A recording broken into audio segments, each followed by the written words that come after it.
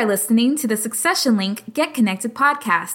Succession Link is the leading networking and communication platform connecting financial advisors who are interested in buying, selling, merging, and finding succession planning options for their practices. Please welcome the host of Get Connected and co-founder at Succession Link, Phil Flakes. Welcome back, and thanks again for joining episode number 3 of the Get Connected podcast. This podcast is designed to help financial professionals on their journey to buy, sell, merge, and network effectively on the Succession Link platform. In today's episode, we're going to shed some light on the insurance portion of the community.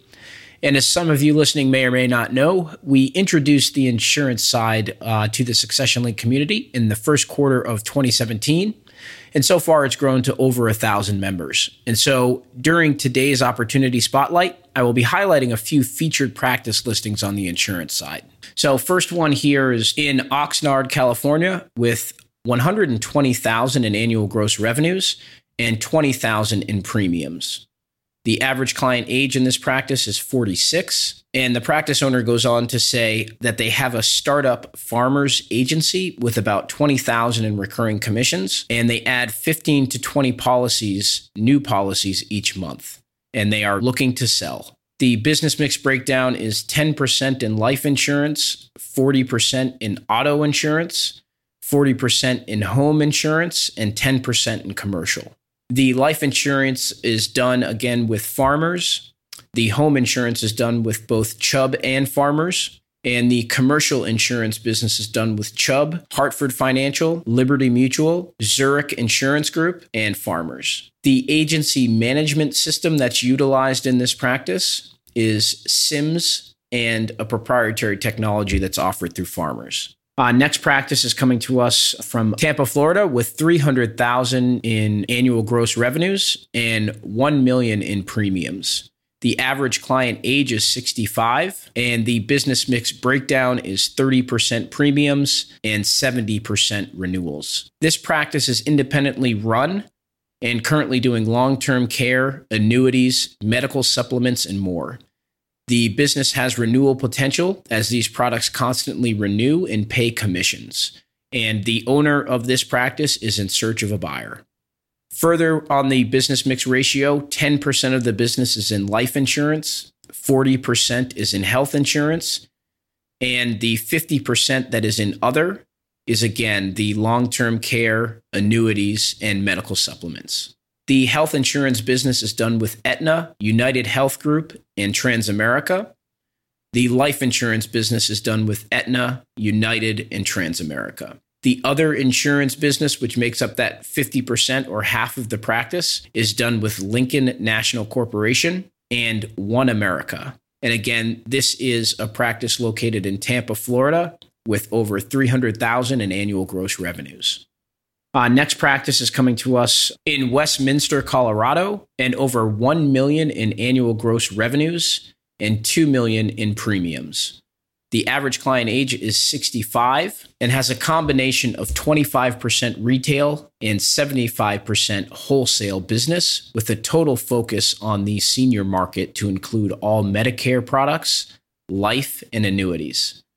The business mix breakdown even further goes on to say life insurance makes up 5% of the business, health insurance makes up 70% of the business, and the other is 25% of the business. The life insurance carriers, or where the life insurance business is done, is with Allianz, Assurity Life Insurance, Banner Life Insurance, Midland National Life, Mutual of Omaha, United of Omaha Life, and American National Insurance Company. The health insurance business is done with Universal American Corporation, WellPoint, AARP, Aetna, Anthem Blue Cross and Blue Shield, and Cigna.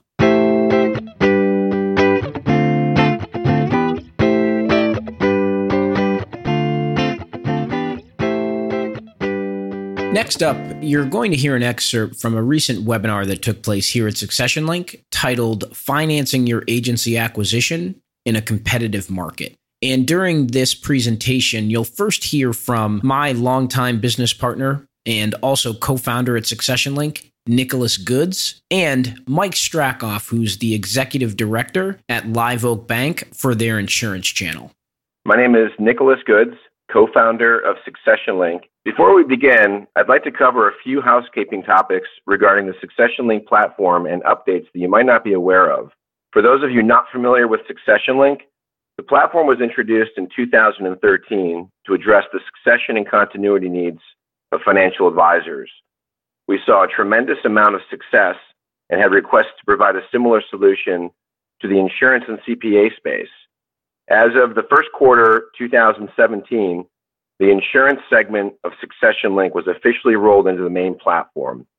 We expect to have a similar solution for CPAs near term. At Succession Link, our goal is to provide the tools and resources necessary for financial professionals such as yourselves to engage in a meaningful dialogue with local users, whether it be to buy, sell, merge, or find perpetuation or continuity for your agency or practice. Now I'd like to hand it over to Mike Strakoff at Live Oak Bank to begin the presentation. Mike? Thank you very much. I'd like to thank you as well as Succession Link for the opportunity to address you all today. My name is Mike Strakoff. I'm Executive Director of Insurance Lending at Live Oak Bank. Quick background, I have 27 years in the insurance business as a background prior to joining Live Oak Bank. I've had agency experience as well as carrier experience. I've seen the industry from a bunch of different angles, including a claim adjuster, selling commercial insurance, managing a number of territories for national insurance carriers, as well as acquiring agencies as a member of acquisition team while on the agency side. Now let's talk about the steps to winning a deal. The first step is preparation. And what we suggest is take a look in the mirror. And really what you want to do is make sure before you go through the process, start considering or even making offers or having conversations, that you really feel that your house is in order, that you're not in a situation where there are things that need to be addressed on your end that could be compounded or exaggerated once you either start going through the process and certainly after you conclude an acquisition, and if there are issues beforehand, they could be magnified post-transaction. So looking at it from a number of different angles, the first being staffing. Are you currently staffed, and do you have the right staff that can currently handle the demands of your agency? And is there capacity for those folks to potentially help out through the acquisition process?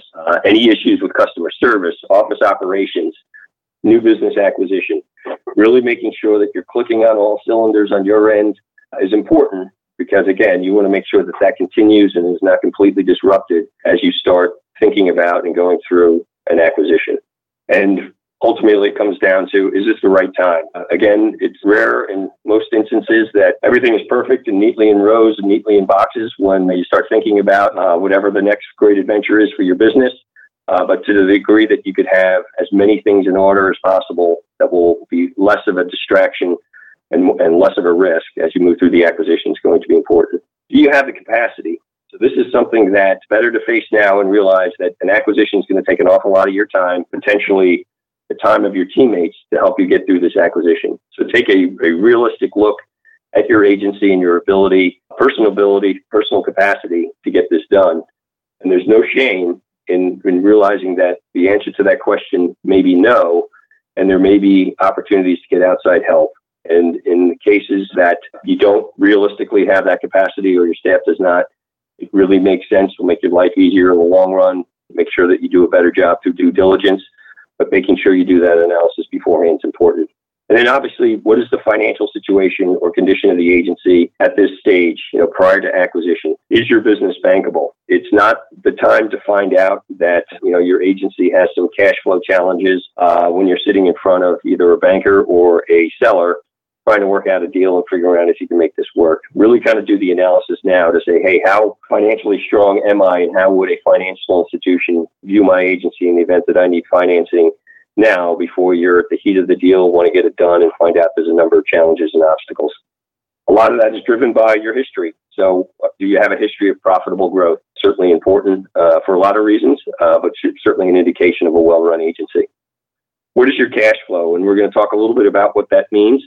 But making sure that you have a reasonable, if not exceptional, cash flow for your agency that shows evidence of quality management and the ability really to manage the aspects of your agency that are important to ensure that you have the appropriate cash flow to complete an acquisition. And then personal credit worthiness. Part of a financing or seeking financing is going to be a look at your personal finances. So understanding what those are beforehand, what's your FICO score, do you have any derogatories on your credit report, have you been timely in paying your bills? All of these things are important to know. There's likely things that you can do now to clean things up prior to either applying for financing or moving forward with an acquisition. Make sure that you're in the best possible position from a personal credit perspective. Know your target. Understand what you're looking to buy. So a lot of agents, if you sit in a room and ask them who's interested in acquiring an agency, half, if not more, of the room's hands will go up. But when you really get into it, what exactly are you looking for? So you want an agency that's in town, in the county, in the state, your side of the state. Would you be willing to go outside? Things like that are good to know based on your analysis internally and what you're able to manage. The size of the agency. Are you looking for an agency of similar size, something bigger, something smaller? What do you think that you'd be able to handle from an acquisition perspective? Are there specific lines of business that you're interested in? Are you an expert in workers' compensation for a particular industry, and you're looking to complement that capability with other lines of business or other industries? What is it that you're looking to do? Is it commercial lines acquisition? Is it a personal lines acquisition? There are a number of things that you should think about as opposed to evaluating deals as you see them, trying to figure out whether you can do them or not. Really laser focused on what type of agency are you looking for. Strategic alignment.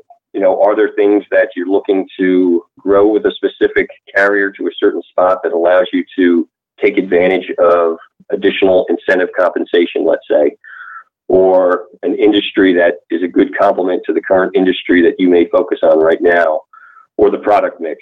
Are you a commercial construction agency, and you think you could acquire a surety agency that would help complement current capabilities in a way that you can cross-sell your book and provide additional services to your clients? So there's a number of things that you certainly could look at to expand the product offering and or expertise of your agency through acquisition. And then agency culture. The culture of the agency, as you look at an acquisition, is going to be extremely important for a lot of reasons, and particularly through the transition and getting everyone on board and, kind of what the customers expect based on the target agency's culture. It's going to be important for you to know and analyze and really give some thought to how well is that going to integrate into your existing culture. So taking a look at that and understanding it and really giving it some thought on is this a cultural fit for your agency can be a big determination of how successful the transition goes. Why should the seller pick you? It really comes down to when you are making an offer to acquire an agency. One, it's likely that there's other buyers, so you're likely in a competitive situation. Might not be the case, but most times there is. So really there is a sales piece, obviously, to this. But ultimately, you really need to have a conversation with the seller, get an understanding of what they're looking to accomplish through this acquisition, and really take maybe this list or an extended list or the one that you create and really put together your sales pitch on why you are the best possible pick for the seller. And there are a number of reasons other than cash and price that could come into play. And some of those might be, the seller is interested in continuing working. So what's that look like? And can you facilitate that through the acquisition process? Some sellers are incredibly concerned about the acquirer making sure that their employees are taken care of and that they all have jobs post-acquisition. Some are certainly looking to maximize cash at close, or structure could be a big part of what they're really most focused on. Some may own a building, want you to continue to be a tenant in that building, or want you to buy the building. So there's likely some pretty unique aspects of the seller's interest that you're going to need to meet. And the more you understand that, the better proposition I'm sure you could put forward. But there's a number of things within your agency that would be important for the seller to know, and how that might be beneficial to their customers, to their employees, to the great name they've created over time. This is typically an emotional sell, and a lot of times you need to appeal to the emotional side of that sale. But making sure that you're giving it some thought on how you're going to sell this agency to the seller is important. Next, I'd like to talk a little bit about value and price. We get a lot of questions with regard to, is this a good deal? So we have a couple of ways of looking at that. And many times we have agencies that come to us and say, hey, I'm thinking about buying this agency, or we've had some discussions and we've agreed to pay a multiple of revenue. So 2 times revenue, let's say, or 2.5 times revenue, 1.5 times revenue, which I think for conversation pieces, probably a good starting point. But ultimately, what you're buying in this acquisition is the free cash flow of the agency, and really going through a process that determines what's the EBITDA, so the earnings before interest, taxes, depreciation, and amortization, is really a very solid financial analysis of really what you're looking at from an acquisition perspective. Basically, you take your cash earnings, you eliminate interest and taxes, all the non-cash expenses, depreciation, amortization, and then we go through a process taking a look at what we would consider to be add backs. So if the owner is not staying on, the seller's compensation would be removed. If there are expenses in there that will not continue post-acquisition, really make some adjustments to the balance sheet to get a sense of really what's the EBITDA look like on a pro forma basis, excluding what the seller may be taking as compensation and or may have had expenses in there that might be duplicates and no longer necessary or could be eliminated just on their face. To give you a sense of what we typically see, agencies under $2.5 million in revenue tend to be valued somewhere between 5 times to 7 times EBITDA. There are exceptions, and depending on that particular agency, there might be aspects of it that are more attractive or less attractive to the typical buyer. You have some buyers that are just hot and heavy, love the agency for a lot of different reasons, that are willing to pay more than that. But generally speaking, 5 times to 7 times EBITDA is a good rule of thumb. Multiple of revenue, again, not a bad kind of beginning point, a yardstick, but you really want to make sure that you do your homework with regard to what is the free cash flow of the agency. Financing and structure is a typical deal that we would see for an agency acquisition. So a selling agent looking to exit the business, they obviously identify a buyer. The buyer comes to us.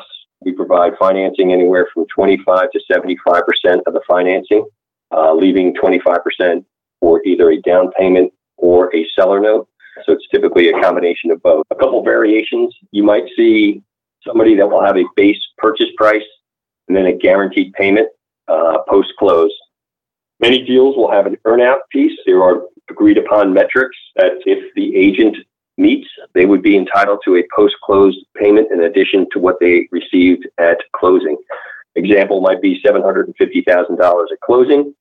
And then you have a earnout based on $250,000 as the potential additional payment post-close if the agent meets certain things, either from a profitability perspective, growth perspective, retention, etc. But there are conditions put around that. We see that the seller likes to stay on or wants to stay on for a period of time, let's say 12 months, or there are key employees that need to be part of the deal moving forward. Many times that's included in the purchase agreement. And then office buildings.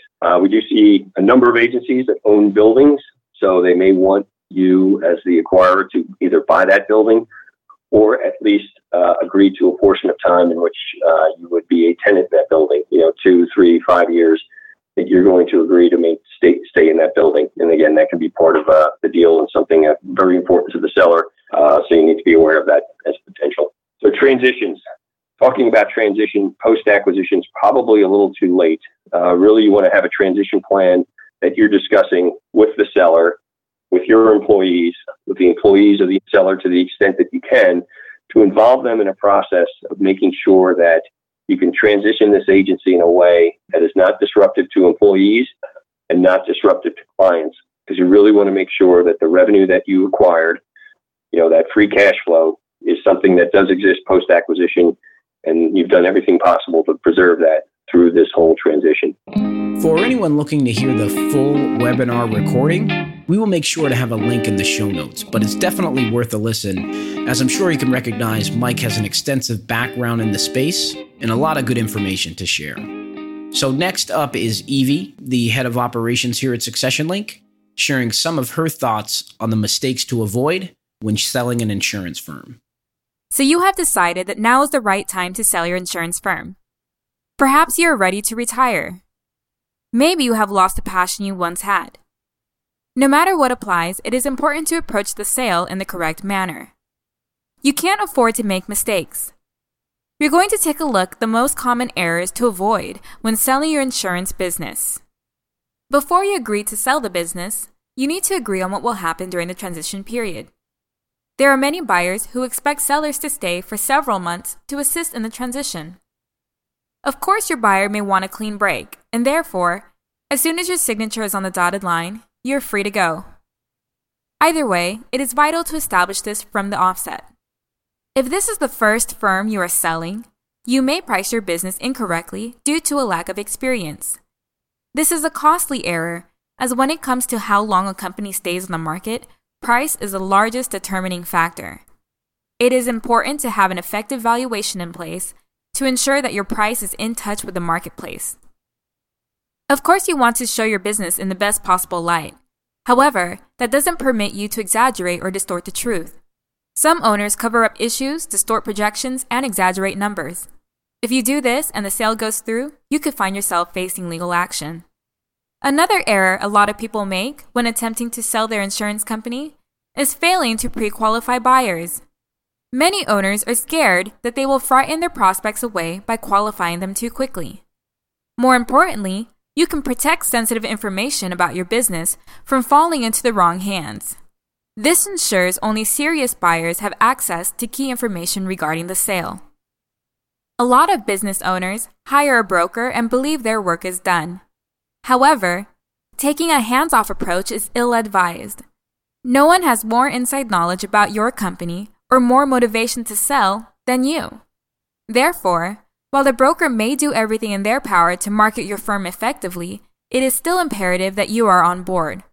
Just because you play a significant role does not mean you do not need the services of a broker.